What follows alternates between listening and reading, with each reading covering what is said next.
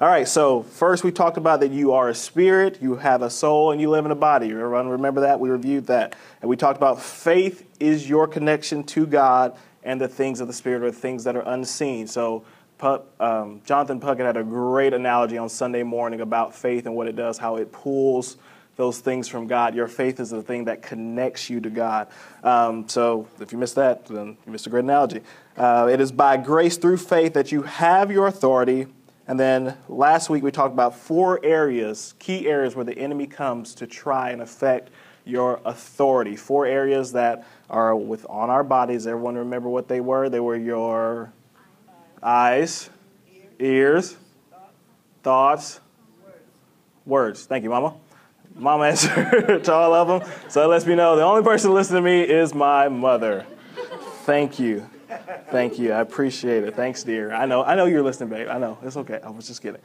So let's start off with a story. So some of you guys may have heard this story before, but I think it's just great. It's encouraging.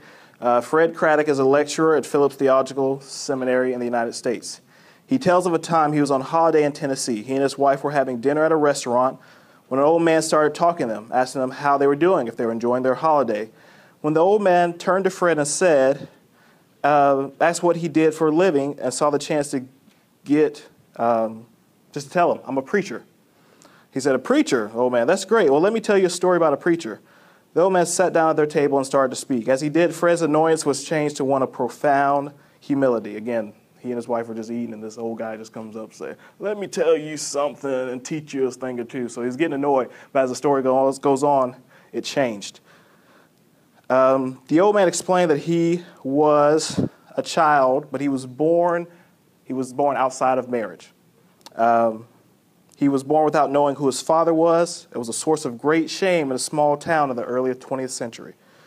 One day, a new preacher came to the local church. The old man explained that as a youngster, he had never gone to church.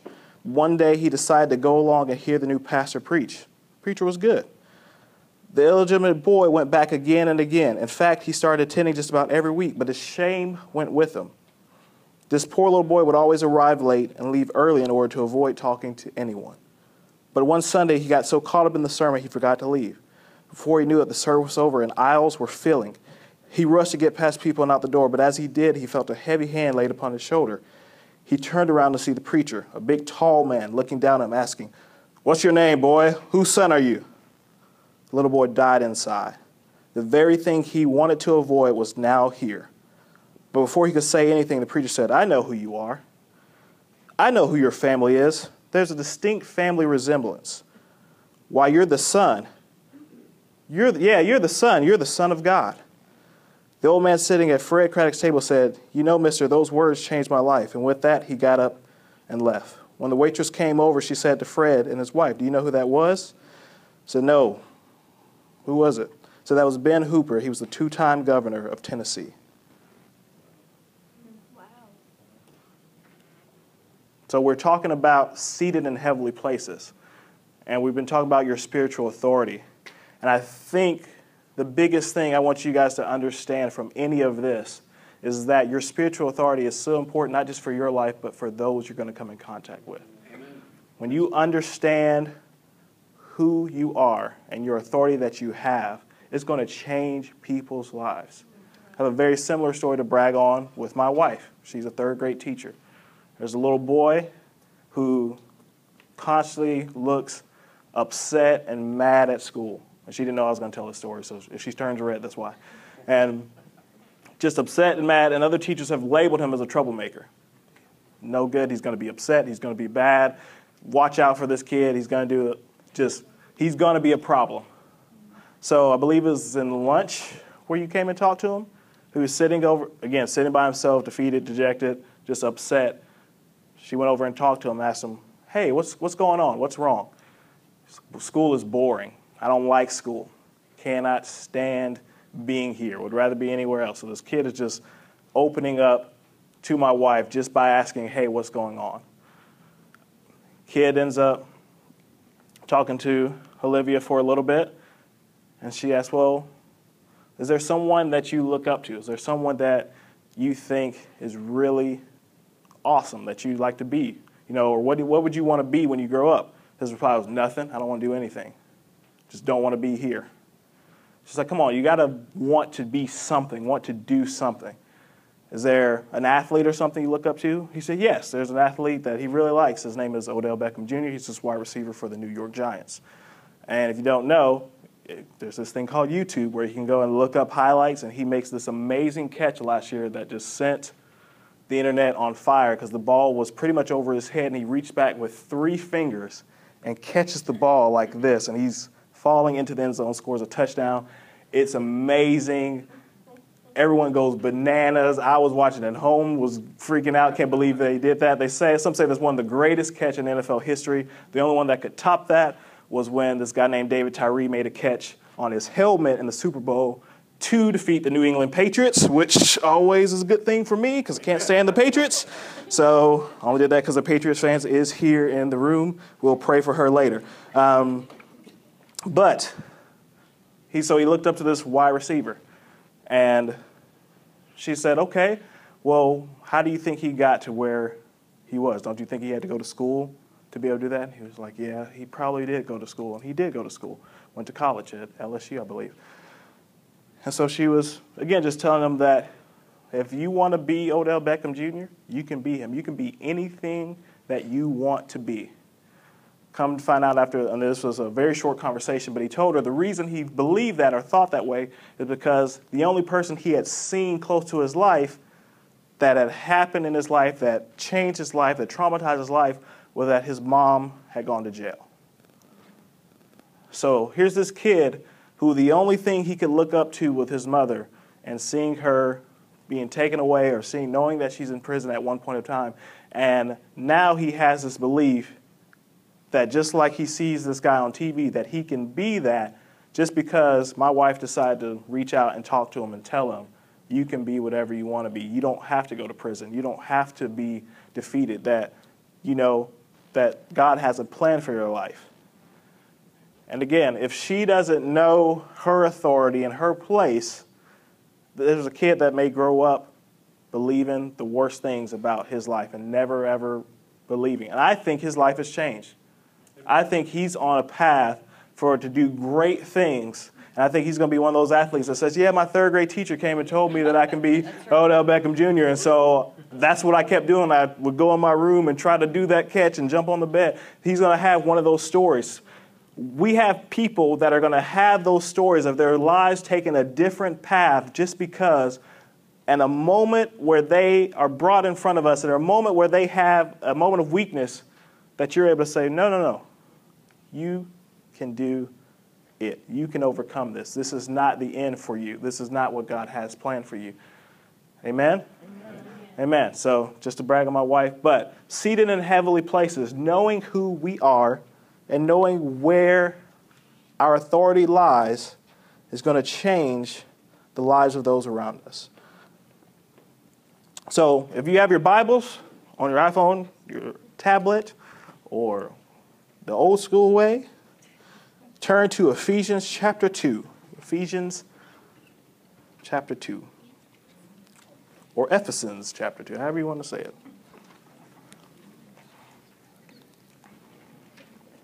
Again, staying with the idea or the theme of your spiritual authority.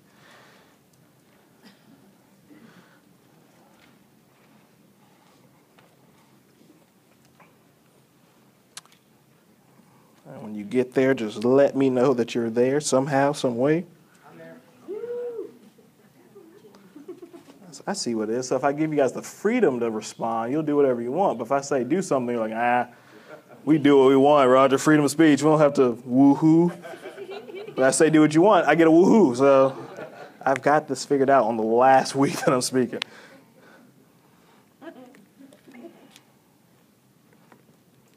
Okay, so we're going to chapter 2, Ephesians chapter 2, verse 1.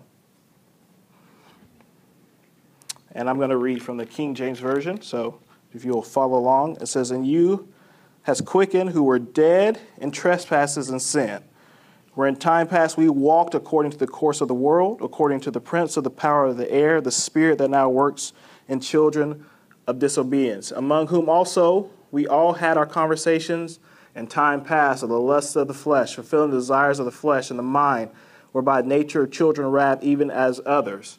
Okay, so this is saying in the past, this is how the world kind of flowed. We just kind of went with the nature of what felt right in the time and what seemed like a good idea at the time. All those excuses people say, that's kind of the way they went. Everyone say, but God, who is rich in mercy. You can get a crowd going when you say, but God, but God, who is rich in mercy for his great love wherewith he loved us, even when we were dead in sin, has quickened us together with Christ, or brought us together with him, and by grace we are saved. You remember me talking about that in week 1, that bazooka grace. I used the analogy of Call of Duty. If you didn't hear that, it's a great analogy, changed a gamer's life one time. So go and listen to that, bazooka grace. And hath raised us up together and made us sit together in heavenly places in Christ Jesus, that in the ages to come he might show the exceeding riches of his grace in kindness towards us through Christ Jesus. For by grace we are saved through faith, that not of yourselves, but as the gift of God, not of works, so that no one can boast. So we say seated in heavenly places. I think that's one of those Christianese terms that we just quote to people all the time, seated in heavenly places.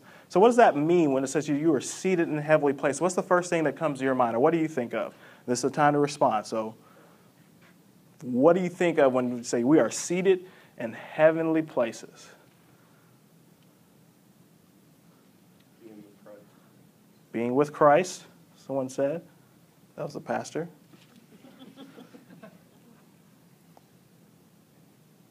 Being there with Christ. Being there with Christ. Okay, so this is why we're having the Quip classes, because we're not sure what it means to seat in heavenly places. But that's okay. That is perfectly fine, because this is the whole point of this, is that we don't just start saying things that we've heard this pastor say, we heard on TV, but that we actually know what that means. So seated in heavenly places is exactly what they said, is that we are seated in Christ. So when we ask things in Jesus' name, when we pray, we are seated in heavenly places. God does not just hear it from us. There's a scripture goes on to say, and I'll read it later, that we are joint heirs with Christ. And to help understand this issue, I heard a guy say that for Americans, it's going to be hard for us to sometimes understand how things work in God's kingdom because we don't live in a necessarily kingdom.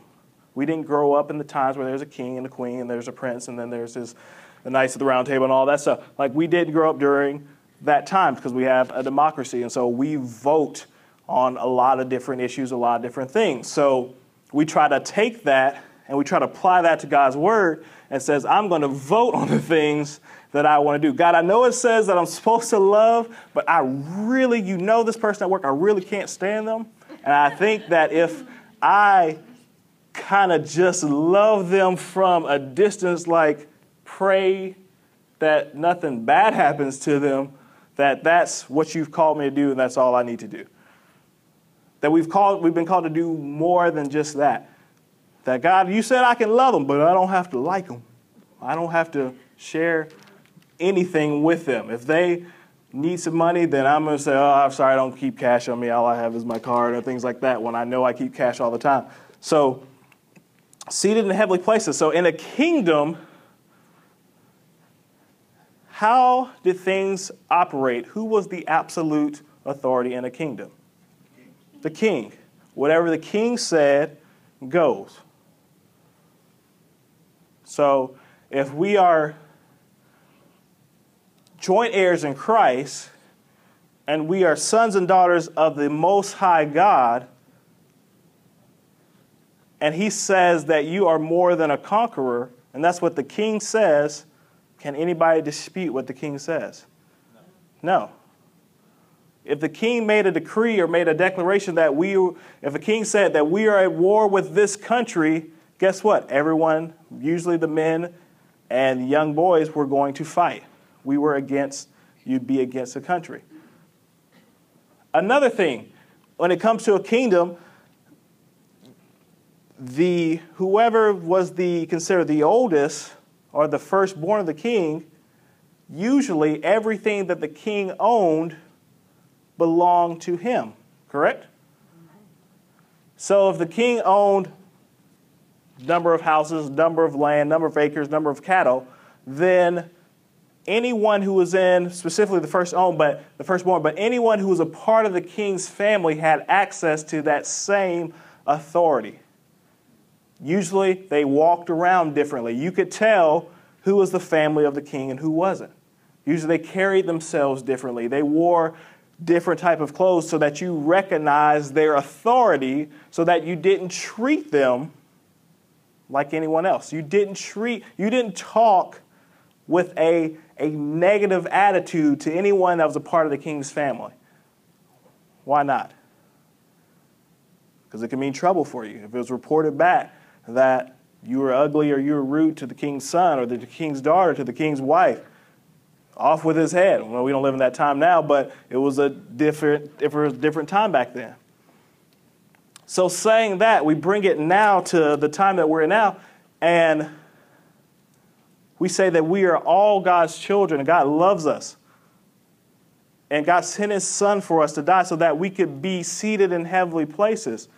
So if I'm a son of God and Cameron's a son of God, should I treat Cameron like he is a son of the king, or should I treat him however I feel like, depending on how he makes me feel this day?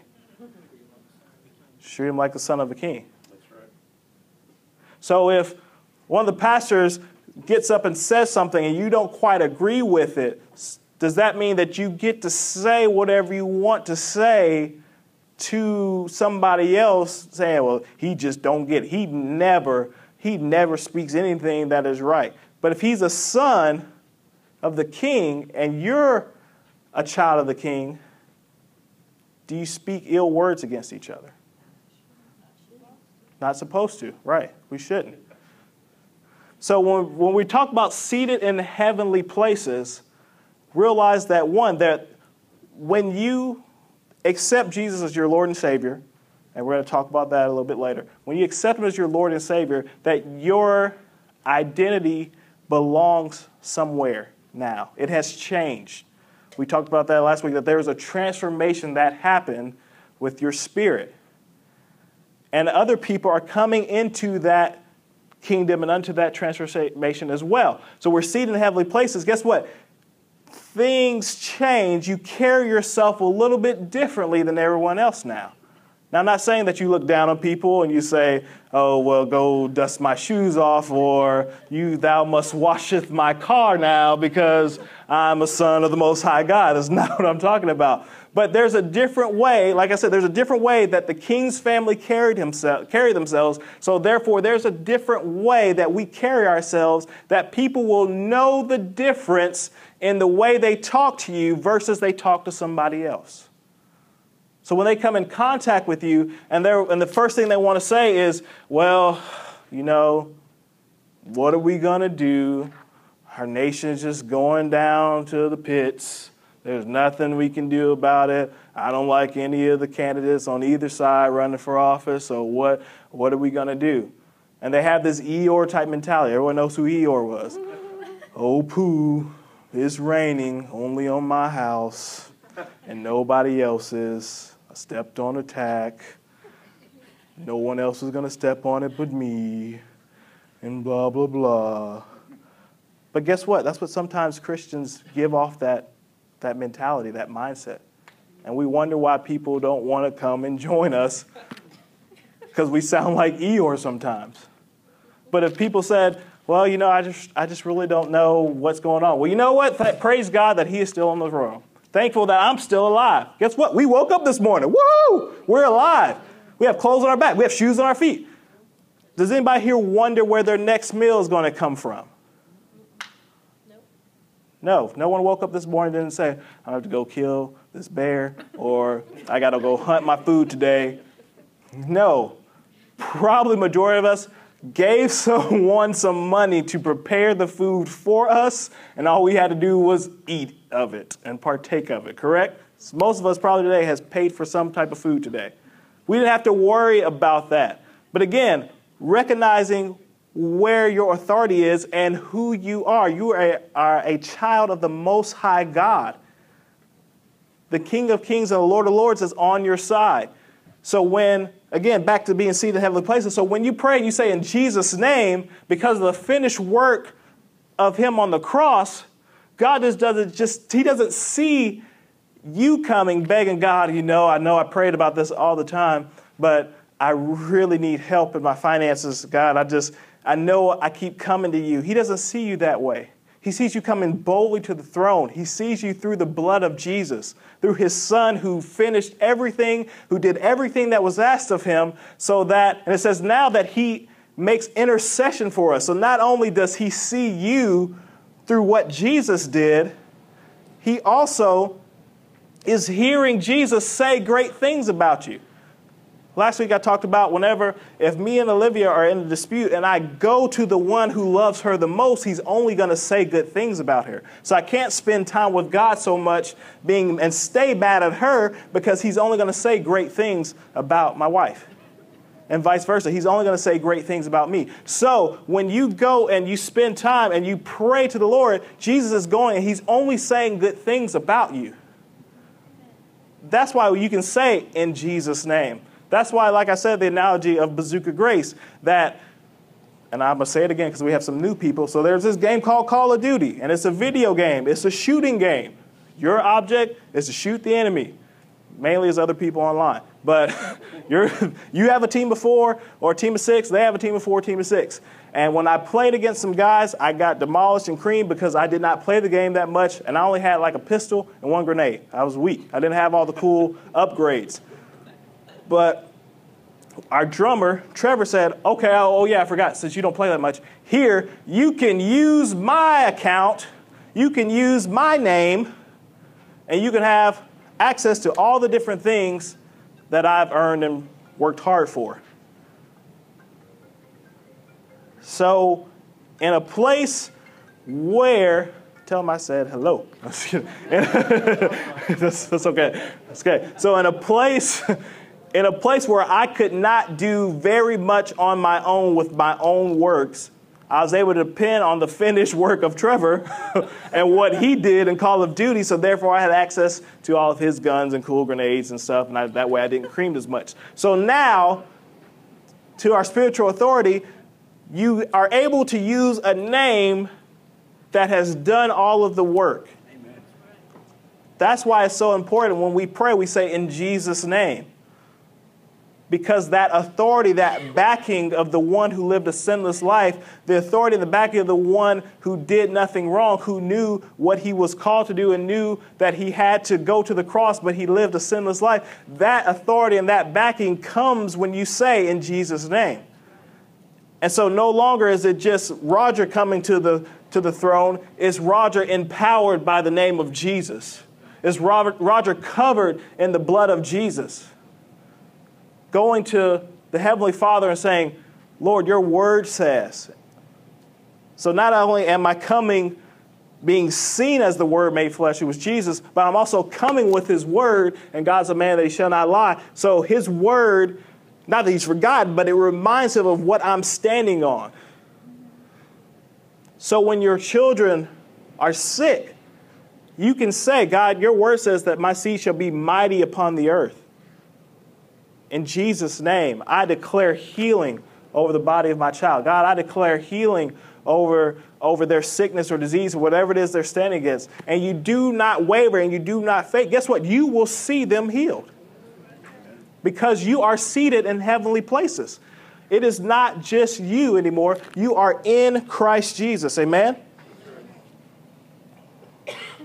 So by faith and through grace in Christ Jesus, we've been seated in heavenly places. And I was praying last night, and God gave me this great analogy. And if you want to write this down, it says, grace is receiving something you had no business receiving due to something you had no way of accomplishing. I'm going to say that again. Grace is receiving something you had no business receiving due to something you had no way of accomplishing it. There is no amount of work you could have done to ever pay for the sins the way that Jesus did. Again, you go back and listen to one of the first Equip classes when Pastor Corey gave all the prophecies that Jesus had to fulfill, that he did fulfill in Scripture, so that we could be joined back with God and become the righteousness of him in Christ Jesus. When we read in Ephesians, that Scripture says, so that no man can boast. It wasn't by our works. It's not by the amount of things you do. God does not get mad at you. God does not turn his back on you for a period of time.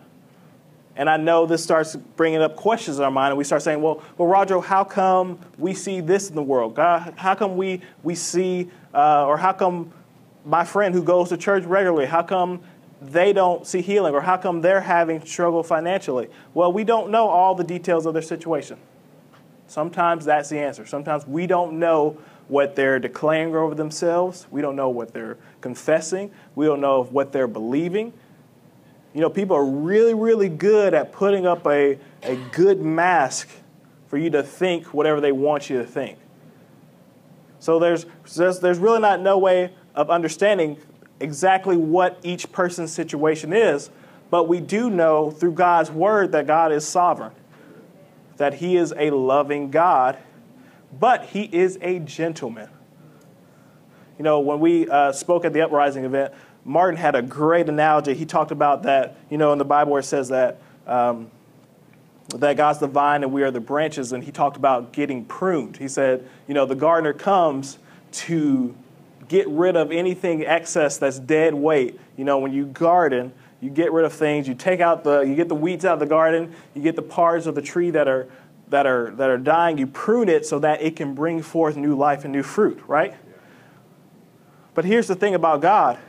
He's a gardener, but guess what? He's only going to come into your garden or your life if you allow him to. Because he is such a gentleman. He is never going to force his word or his love or his blessings into your life.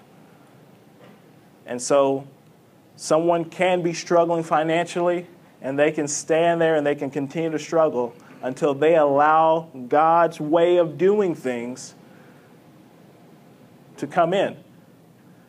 Because, just like we talked about in the kingdom, whatever the king said goes.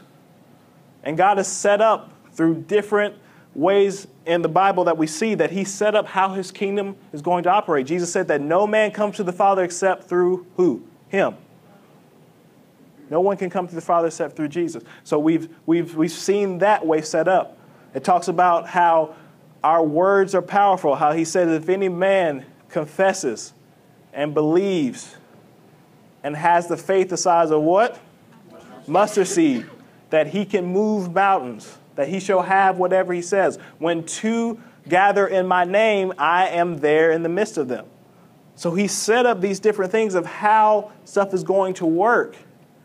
And our job is to, one, read our manual, our life manual that we've been given, and understand our place in the manual. Understand that we are seated in heavenly places and what that means. And so does this mean that I am able to declare this? Does it mean I'm able to say this or things like that? Me and my wife, again, we talk about the Bible. So if you don't talk about the Bible with your significant other, you can start, or with a family member or someone. And we were talking about the Bible, and we were talking about things growing up, and we realized that there were things that on both of our sides that we had either that was spoken over us or that we said in our own lives that began to set up blockades in our lives. And I know I'm jumping a little bit ahead of myself, but I feel like the Lord wanted to say this, that we had made some statements that are things like, well, I will never do this and this and this.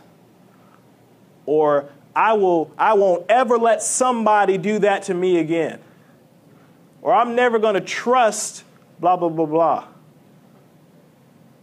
And what these are declarations. These are things that our Freedom Ministry will go over, and I'm sure they will discuss. But these are declarations that people have made over their lives that begin to shape your beliefs. Because, again, What God said, what you say with your heart and believe and do not doubt, you will have what you say.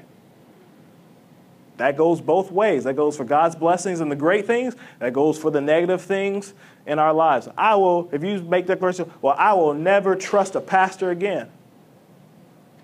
Well, guess what? That means that anytime a pastor says something into your life or does something to show you God's love or sets up a blessing for you, that there is an area of your heart where you're not receiving that as God's blessing, but you're receiving that as he's doing this because he has an ulterior motive.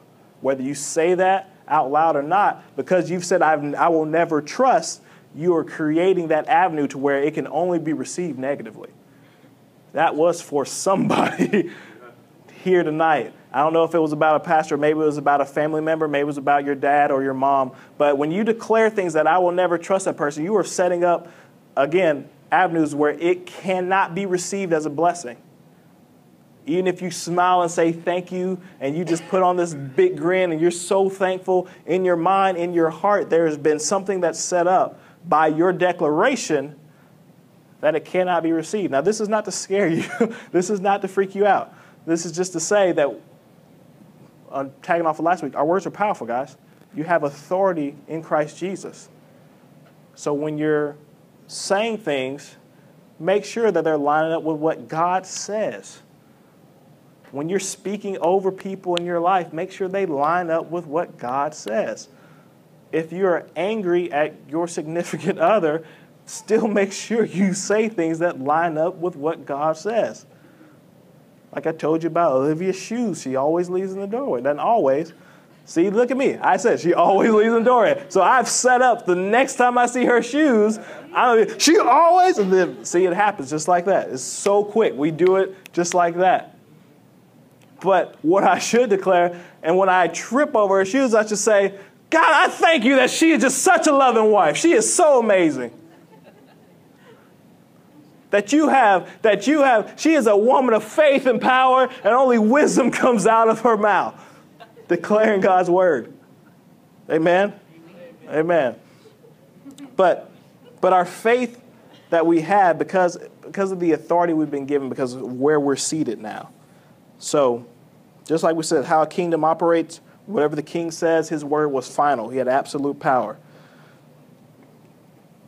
So we're joint heirs of Christ. That tells us in Romans verse 1 through 17. You can go read that we are joint heirs in Christ. Actually, let's go there real quick. Let's go there. We have some time. Turn to Romans real quick.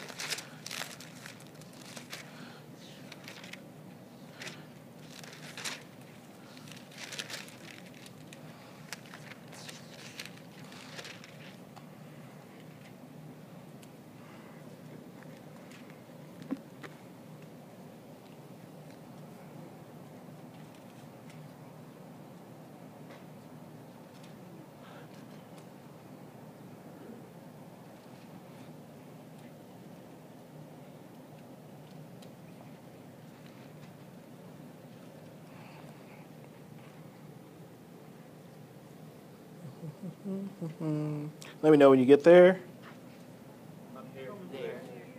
I'm here, I'm there, I'm everywhere. Yes, Romans chapter... Wait, I said 1 through 17, didn't I? But I did not say what chapter it was, did I?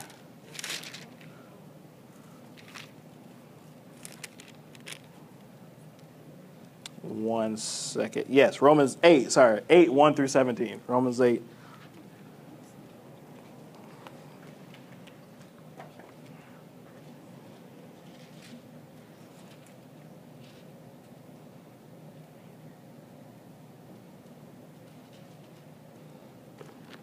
Okay, so Romans chapter 8, verse 1 through 17. Again, I'm reading out of the King James Version. There is therefore now no condemnation to those which are in Christ Jesus, who walk not after the flesh, but after the Spirit. For the law of the Spirit of life in Christ Jesus has made me free from the law of sin and death. For what the law could not do, in that it was weak through the flesh, God sending his Son in the likeness of sinful flesh, and for sin condemned sin in the flesh, that the righteousness of the law might be fulfilled in us who walk not after the flesh, but after the Spirit. For they that are after the flesh do mind the things of the flesh, but they that after the Spirit walk after the things of the Spirit. I know there was a lot said, but again, these equip classes, there's not condemnation. That's, if you're any way receiving or hearing condemnation, that is not from God. That is not from God. I'm saying that again. Condemnation does not come from God. Amen. Someone pointing their finger at you and telling you that this is what you did and you're so bad and you're never going to amount to anything, that is not the voice of the Lord. I believe the Freedom Team is going to talk about hearing God's voice in one of their messages. But do not receive that from myself or Pastor Corey or Martin or anybody else that gets up to speak, that we're pointing our finger saying you're not doing something. Again, the point of these are to equip you to realize of the things that you have working on your side to be able to go and further God's kingdom. Amen? So there's no condemnation to those who walk after the Spirit and not after the flesh. Again, our flesh wants to do a lot of different things. And I always use that analogy, but when there's someone being mean to you, and Pastor spoke on it Sunday, when someone's being mean to you, your first inclination is not to love them. It's usually to retaliate or respond or get revenge, or I'm going to show them. They just wait and see, come around the corner and hear. No, just kidding. But so that's not our first inclination. But God says when you walk after the Spirit, you're going to mind the things of the Spirit. You're going to realize, you know what? I'm seated in heavenly places in Christ Jesus. I'm not going to respond like they either want me to respond or think I'm going to respond, because as we talked about before, the enemy wants to get you out of the place of your victory and your freedom and wants to hurt that witness that we have for God's kingdom. So if he can get you to act not like Christ, so then the next time you go to say, well, God has blessed me, they're thinking, yeah, but this is the same dude that cussed the guy out because he put his coffee mug on his table wrong or something like that. Or he cut in front of him in line somewhere. Again, the enemy wants to use that to try and hurt the witness that we have. So for to be carnally minded is death, but to be spiritually minded is life and peace, because the carnal mind, our mind and our flesh, is an enemy against God, for it's not subject to the law of God. Neither indeed can it be. Here's the law of God. If you want to know what the law of God is, here it is. I'm loved, I'm accepted, and I'm whole. Amen. Law, L-A-W. If you want to know what the law of God is, you are loved, you are accepted, therefore you are whole. That's the law of God. But they that are in the flesh cannot please God. We have to do that through faith and through our spirit. But we are not in the flesh, but in the spirit. So if we in the Spirit, God dwells in you. Now any man has not the Spirit of Christ, he is none of his. And if Christ be in you, the body is dead because of sin, but the Spirit is life because of righteousness. Again, these are just our earth suits. This is not the real us. The real us is our spirit. We went over that. But the Spirit of him that raised up Jesus from the dead dwells in you. He that raised up Christ from the dead will quicken your mortal bodies by a Spirit that dwells in you. Therefore, brethren, we are debtors not to flesh, to live after flesh. For if we live after the things of this world, we'll die. But if we, through the Spirit, do mortify the deeds of the body, we will live. For as many are led by the Spirit of God, they are the sons of God. For you have not received the spirit of bondage again to fear, but you have the Spirit of adoption, whereby we cry, Abba, Father, that the Spirit bears witness of our spirit that we are children of God. And if children, then heirs of God and joint heirs with Christ, if so be that we suffer with him, that we also might be glorified together. And I love verse 18. I'm just going to finish there. For I reckon that the suffering of the present time are not worthy to be compared with the glory which shall be revealed in us. And I know that was a lot that was read. And if you have some time, go back and reread and allow the Lord to speak to you. But it's basically saying that there's two ways you can live. You can live according to the Spirit and the things of God, or you can continually follow the things of the flesh. Now, as I've discussed before, just because there are things that we do, like watching TV, there's really not any spiritual growth in that. I know sometimes we can watch TBN and watch Christian television shows, and that's great. But if you binge watch on Netflix and you go through 5 seasons of a certain show in one day, there's really not any spiritual growth there. Guess what? That's okay. God is talking about a lifestyle of continually wanting to please your flesh other than live according to his word. So understand that when there are things that we do that is not spiritual growth, understand that. That's fine. But there's a lifestyle that you live where the things of God's word or the things that you know he's telling you to do supersede anything that you feel like you may want to do in your flesh. For instance, when we do work days or things like that, usually your flesh says, I don't want to come and clean up. That's just not, I have to clean up my house. That's enough for me. I don't want to do that. But if God is saying, look, I want you to come on this day, and you have no idea. There may be somebody that's brand new that heard about a work day and just coming because they want to get plugged into church. We were at the youth home group, and there was a parent that talked to Pastor Kelly and Tracy that said, we've gone all around to several churches, and there are several youth groups, and each time we go, no one comes and talks to us, and they're completely cliquish. We want our children to be a part of a group that isn't cliquish. Never know where people are at. Never know what they're going through in their head. Never know when they come through the door what they may be doing. They may be coming to a work group, but work night or work day simply because they don't want to be at home, because when they're home by themselves, they get attacked. And you might be there to be the friend to meet them that encourages them, and then they get plugged in to one of our small groups. They get plugged into a ministry here, and their lives are changed now. Never know how God's going to use you, but you got to know your authority for that purpose. So, but your flesh may say, don't come because you're just tired. And God may say, no, I want you to come because I want you to come and minister and work and just be a blessing to the church. Again, it's a lifestyle of the things of the Spirit supersede the things of the flesh. And if you continue down the path of always pleasing your flesh, is what Paul just wrote, that it's death. It's going to be, and not say that it's literal death. It may be death to your finances. It may be death to relationships in your life. It may be death to your job because you don't care about what you are as a witness. It just leads to negative things in your life when you constantly please your flesh over listening to the voice of the Lord. Amen? Amen. So my first point was I had 3 points. I probably will be finished. We are seated in heavenly places in Christ Jesus. That means by faith through grace in Jesus Christ that we are joint heirs. We seat at the right hand of the Father along with Jesus Christ. Amen? And the second point is that above all and everything that we've been talking about is because you are empowered and equipped to do mighty things, mighty works. But the greatest thing, the greatest work you're going to be called to do is to love. It's very simple. The Bible is not that difficult to understand. It's good versus evil. Good wants you to realize, and the Father wants you to realize that he loves you and that he loves other people as well, and he wants to work through you to show his love. Because the goodness of God is what draws men to repentance.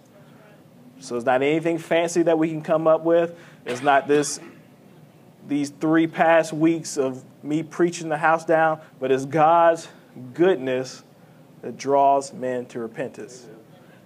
And I was completely being humble in that statement. So we're called to love. I love the first time I heard this, and I have to give credit to Pastor Chris, because I've always heard the scripture that when Jesus spoke and he said, these works that you will do and greater works that you do, and greater than these will you do. And I've always been excited by that scripture because I'm like, you know what? Jesus walked on water. I'm going to walk on like an ocean. I'm just going to float in the air. Like, I'm going to do that for God's kingdom and glory, of course. Jesus raised the dead. I'm going to raise the dead in a graveyard. Like, I'm just going to bring back. 10 at a time, because greater works than these shall you do.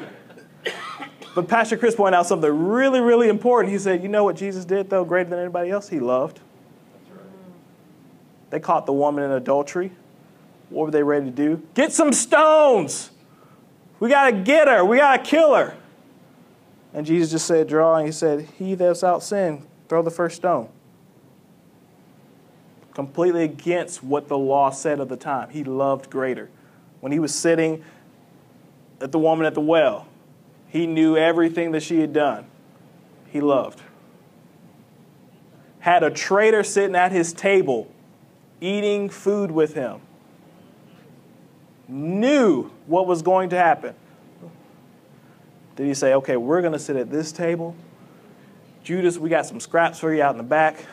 We'll put them in a trough. You can eat them like a pig. No. Sat him at the table with him. Loved. So if any of this is ever confused to you, I don't know what Roger was talking about in joint heirs of Christ. You are empowered and equipped to love. Amen. Love people. Because I don't know if you've realized, but the world is heading darker and getting darker and darker, and people are doing whatever they feel like doing. And what's going to stand out is a group of people or believers that say, okay, I know that's what the lifestyle you're choosing, but guess what? I'm still going to treat you like any human being. I'm still going to love you. I'm not going to judge you. I'm not going to talk differently to you because you are right now living in the sin of homosexuality. I'm not going to treat you any different because I know that even though you're married, that you have this addiction to pornography, or that you spend tons of money on alcohol because you have an alcohol addiction, or because you constantly lie all the time. God sees all these as the same. We can't show favoritism towards sins.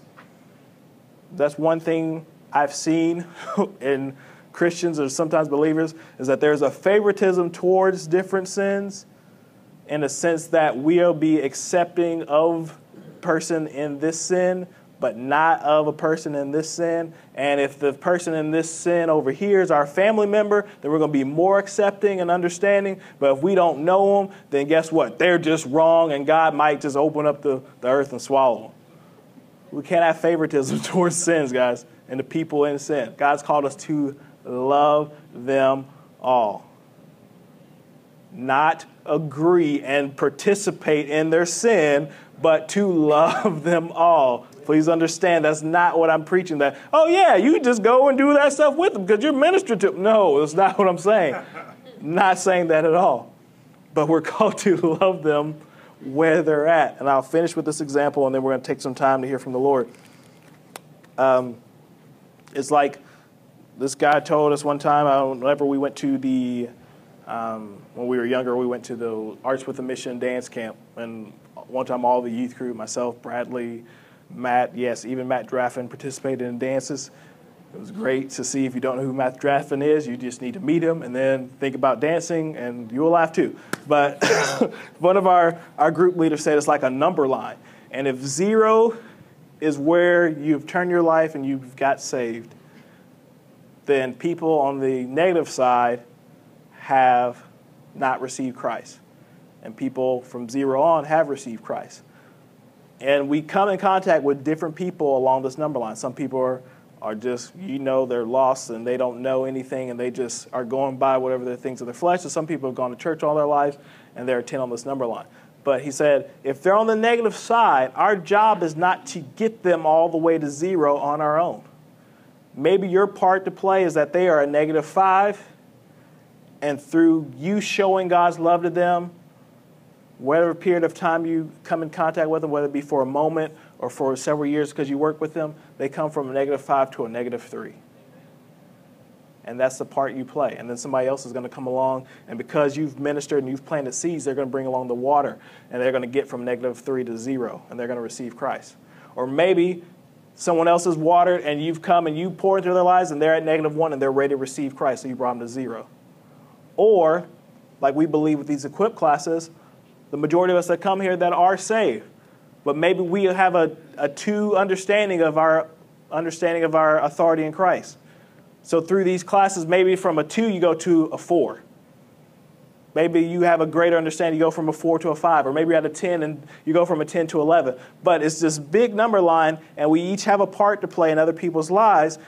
So when it comes time for your part, are you going to be who God has called you to be and bring them closer or further along? Or are we going to be who we want to be at that time, and maybe it pushes them a little bit further away? Are we going to be the believers that give other believers a great name? Or are we going to be the believer that makes them think, well, you know what, I always thought Christians were bad, and after coming into contact with Pastor Chris Bauer, I know that Christians are awful. Thank you, Pastor Chris. I gave you encouragement, now I had to make fun of you at the same time. It's a balance. It's a balance. But what are we going to do with our authority? All right? So everyone close your eyes for just a minute. We're going to finish up.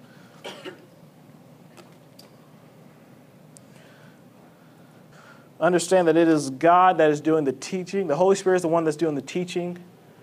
It's the Father that's the one that's doing the ministering. It's only through freedom, and that freedom only comes through Jesus Christ. We have a freedom ministry. They are great, and they have a lot of tools to use, but your freedom is going to come, again, when you allow the gardener to come in and you accept what it is that he has for your life.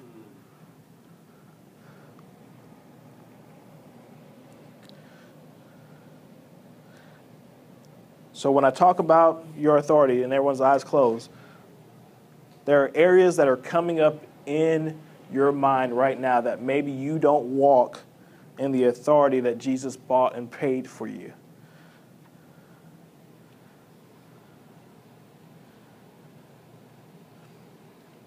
And one thing the Freedom Ministry does is they say, imagine you are with Jesus right now. Whether he's sitting in front of you in a chair, you're on the beach somewhere with him, you're on a boat, on a plane, whatever is your place you love to be, imagine yourself with Jesus right now.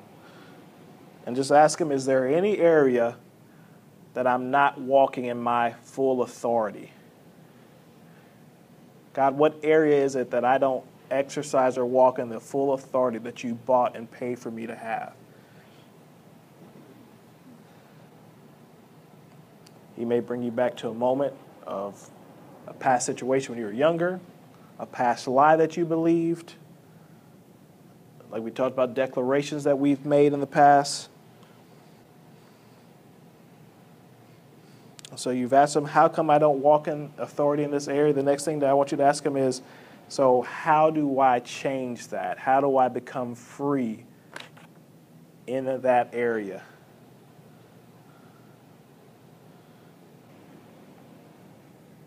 He may show you a picture of something. He may tell you that there's something specifically you had to do. There was one time in my life he told me that I had to go and ask for forgiveness for someone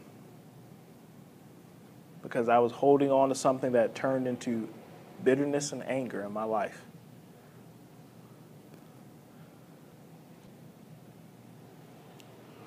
All right, you guys can all open your eyes. Did anybody, man, God, everyone just wants to be a part of this equip class that's going on. Just phones ringing and off the hook, and I got flies fly around that I'd never see until I get up here that want to be a part of it, everything. So just real quick, anyone raise your hand if you heard something from the Lord, saw a picture of something, received something. You don't have to raise your hand if you didn't, but if you received something from God during that time, raise your hand. Okay, that's good. If you didn't, guess what, guys? That's fine. Like I said, equipping doesn't stop when we finish here. It doesn't stop whenever we finish the equipping classes. But that's just one way that you can spend time with the Lord. And the biggest thing is, again, like I was saying, freedom comes through Jesus Christ. The Freedom Ministry team can walk you through different exercises, can walk you through a lot of different things, but until you're ready to receive the freedom from God, you probably won't receive freedom from God if you're not ready to receive it. But what these equipping classes and everything is supposed to do is get you to a place where you are ready to receive it. Again, it's like that number line. Maybe you weren't ready to receive anything. Maybe your life is good right now and you're like, I'm just flowing and going with the Lord right now and everything is great. That's awesome. Just remember, your spiritual authority is, you've been empowered and equipped with your spiritual authority in order to help change people's lives and to show everyone God's love. Amen? Amen. So I hope you have received something in the past couple weeks. I've enjoyed it. I've gotten a lot. God's been ministering to me a lot as well as I spent time studying. So do not stop coming. Like I said, you'll have the Freedom Ministry that's going to speak.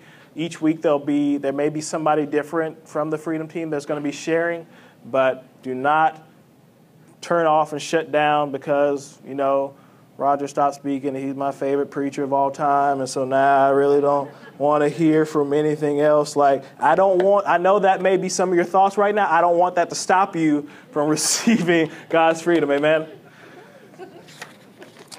So let's just go ahead and pray, and then we'll be dismissed, unless the pastors have anything else to say after that. Father, we love you so much. We thank you, Lord, that we are seated with you in heavenly places in Christ Jesus, Lord. God, I thank you for the life that you lived for us so that we can walk in that authority, God. And right now, I just declare that over each person here tonight, Father, that whatever situation there is that they're going through, whatever it is that is facing them right now, I thank you, Lord, that they have the authority to overcome it in Jesus' name. Yes. God, that you have not called us to be just average. You have not called us to just slide by or just get by the skin of our teeth, Father, but you have called us to be victorious in Jesus' name. Lord, that your word says that we more than overcome every obstacle that we face because of the victory that was bought and paid for in Christ Jesus. So, God, I thank you for beginning to move in every person's area right now, whatever it is, whether it be relationally, financially, Father God, physically or spiritually. I thank you, God, that you are moving for your plan and for your goodness to show through in their lives, Father, so that you can receive all the glory and all the praise because you are worthy of it, Father. And our lives will shine forth your goodness, that our lives will declare the good works of the Lord, Father God, that people can see us and just from coming in contact with us or speaking to us or seeing us from afar, they know that there is something different about us, that there's something different than the way that we approach life. It's because we have you, Father. It's because we have you working through us, and we know who our Father is. We know that we are seated in the heavenly places, and we know that we are children of the Most High. We are children of the King. So we thank you for that. We love you and we praise you, Lord. I pray that as each person goes out, they are more blessed than when they left. And I thank you for beginning to speak and minister to the hearts and minds of your children today. We thank you and we love you in Jesus' name. And everybody said, amen. Amen. Amen.